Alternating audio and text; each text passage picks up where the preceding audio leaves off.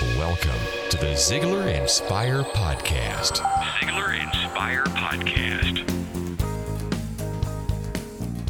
Welcome to Zig Ziglar's Inspire Podcast. I'm your host, Blake Lindsay, hoping you're having a terrific day. As we say here in Texas, I want to thank all y'all for your emails and telephone calls. I guarantee you make my good day even better with your stories on how Zig's podcast has inspired you. We'd love to hear from you, and here's the telephone number you can call, 214-207-6972. And please feel free to email B. Lindsay, Lindsay, at Ziglar, Ziglar.com. Zig Ziglar has inspired me for nearly 30 years, so I can certainly relate with you. And speaking of encouraging, today Zig is going to talk about giving a word of encouragement to those around you. Even if it's a little out of your comfort zone, try it anyway. I want to encourage you to encourage others because Zig is getting ready to tell us there is a big benefit for you too. Turn it up, let's listen to Zig, and I'll be back in a few minutes. My good friend Calvin Roberts from Phoenix, Arizona, says there are over 3 billion people on the face of this earth who go to bed hungry every night. But he said there are over 4 billion people on this earth who go to bed hungry every night for a word of appreciation, a word of encouragement, a compliment. Wouldn't it be a tragedy if one of those people was your wife or your husband, your mom or your dad, your brother or your sister, maybe the next door neighbor, maybe the person you work with every day? Good person, good man, good woman. Been there years and years, but for whatever reason, the last few months, everything that individual touches had just literally gone sour. One word of encouragement might mean a tremendous difference in that individual's life. Encouragement, given hope, is one of the most powerful tools we have at building winning relationships. About 6 years ago, I was doing a tour of Australia. We were in Melbourne. During one of the breaks, a lady came up to me and she said, "Mr. Ziglar, I'm 32 years old. I have 2 little girls. They're 6 years old and 9 years old. I've been listening to your series on raising positive kids in a negative world."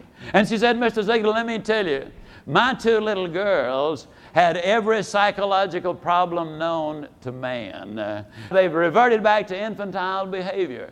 And she said, "In your recording, the one I'm specifically referring to, you keep saying, tell your kids that you love them.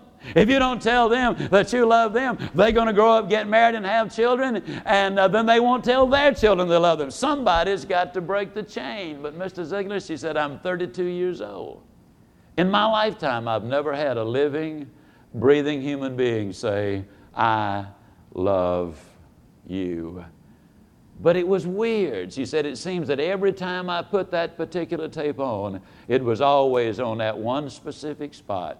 Tell your kids that you love them." And one night, she said, we were sitting around in the den.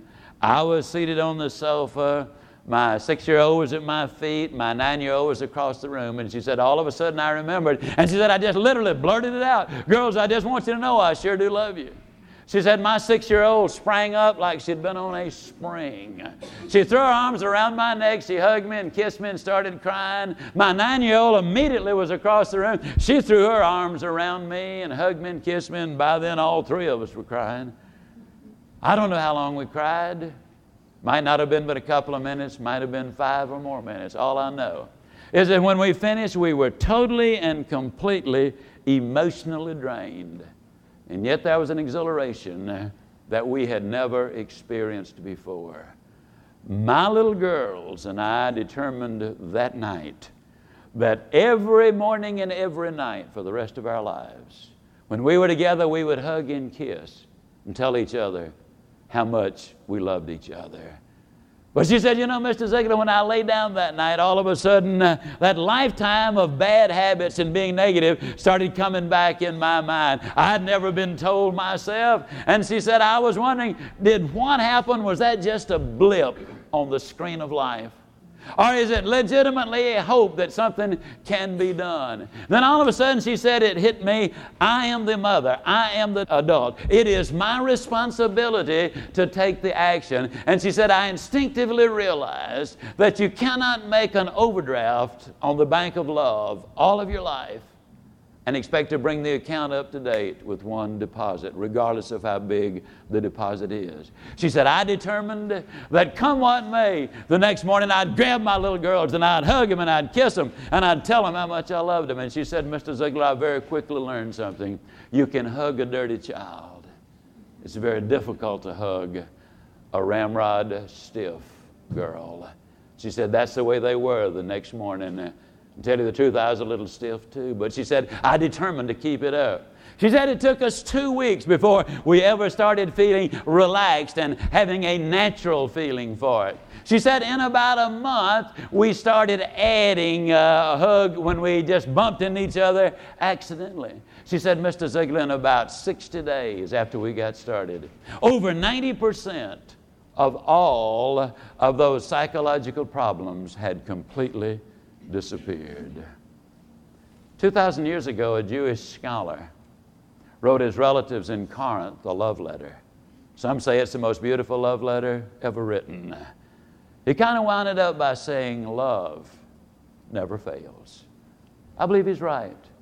Genuine love based on your interest in doing the right thing and the best thing for that other person. Now, please understand this. Sometimes you plant seeds that don't bring a harvest. That's part of life itself.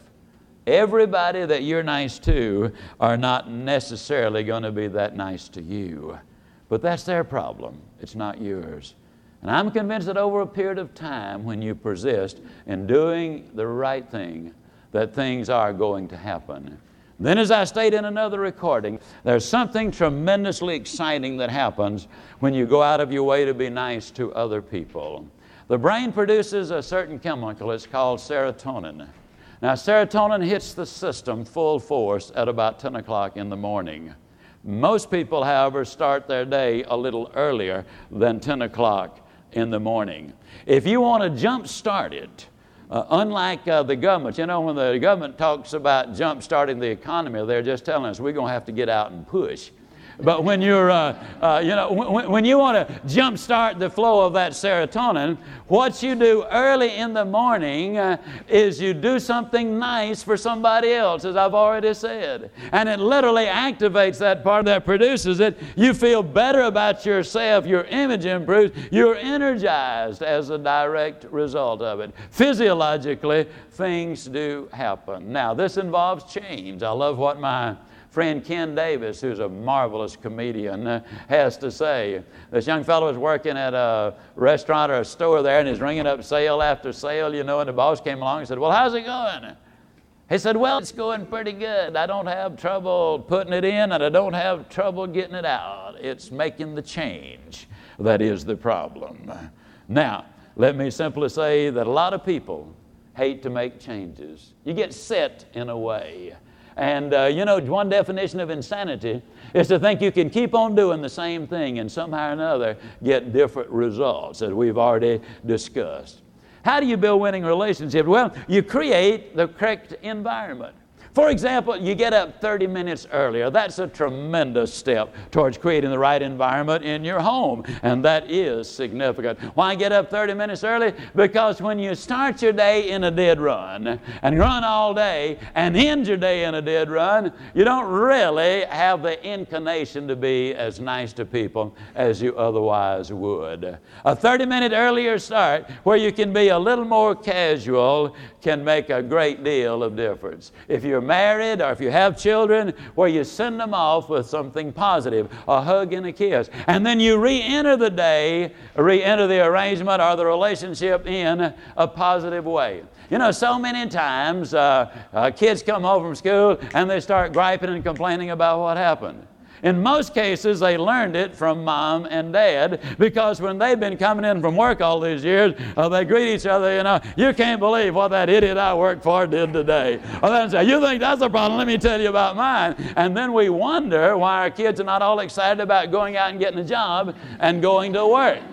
Instead of doing that, make an absolute truce that when you get back together, it's going to be in a positive light. Husbands and wives, if it's the two of you, What happened to you today that's really exciting? Tell me about it. What was the best thing that happened? The kids come in and you say, well, what did you learn today? Or what happened that was the most fun thing? Or what are you learning that I'd like to know about? In other words, make it positive. Then later that evening after dinner, when things are settled down, that's the time. I'm not advocating that you ignore the problem. The furthest thing I'm trying to do is say that. I'm saying delay serious discussion until after you've gotten back together. See, if the kids identify coming home as negative, they're going to go join a gang.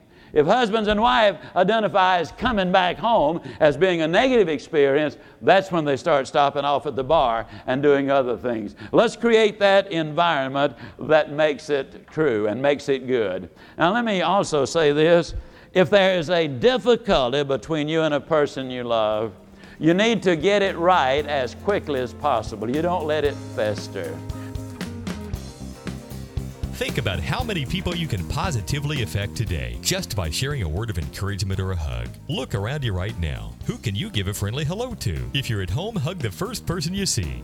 Make a difference in people's lives and see what a difference it makes in yours. This is Blake Lindsay encouraging you to live your life to the fullest.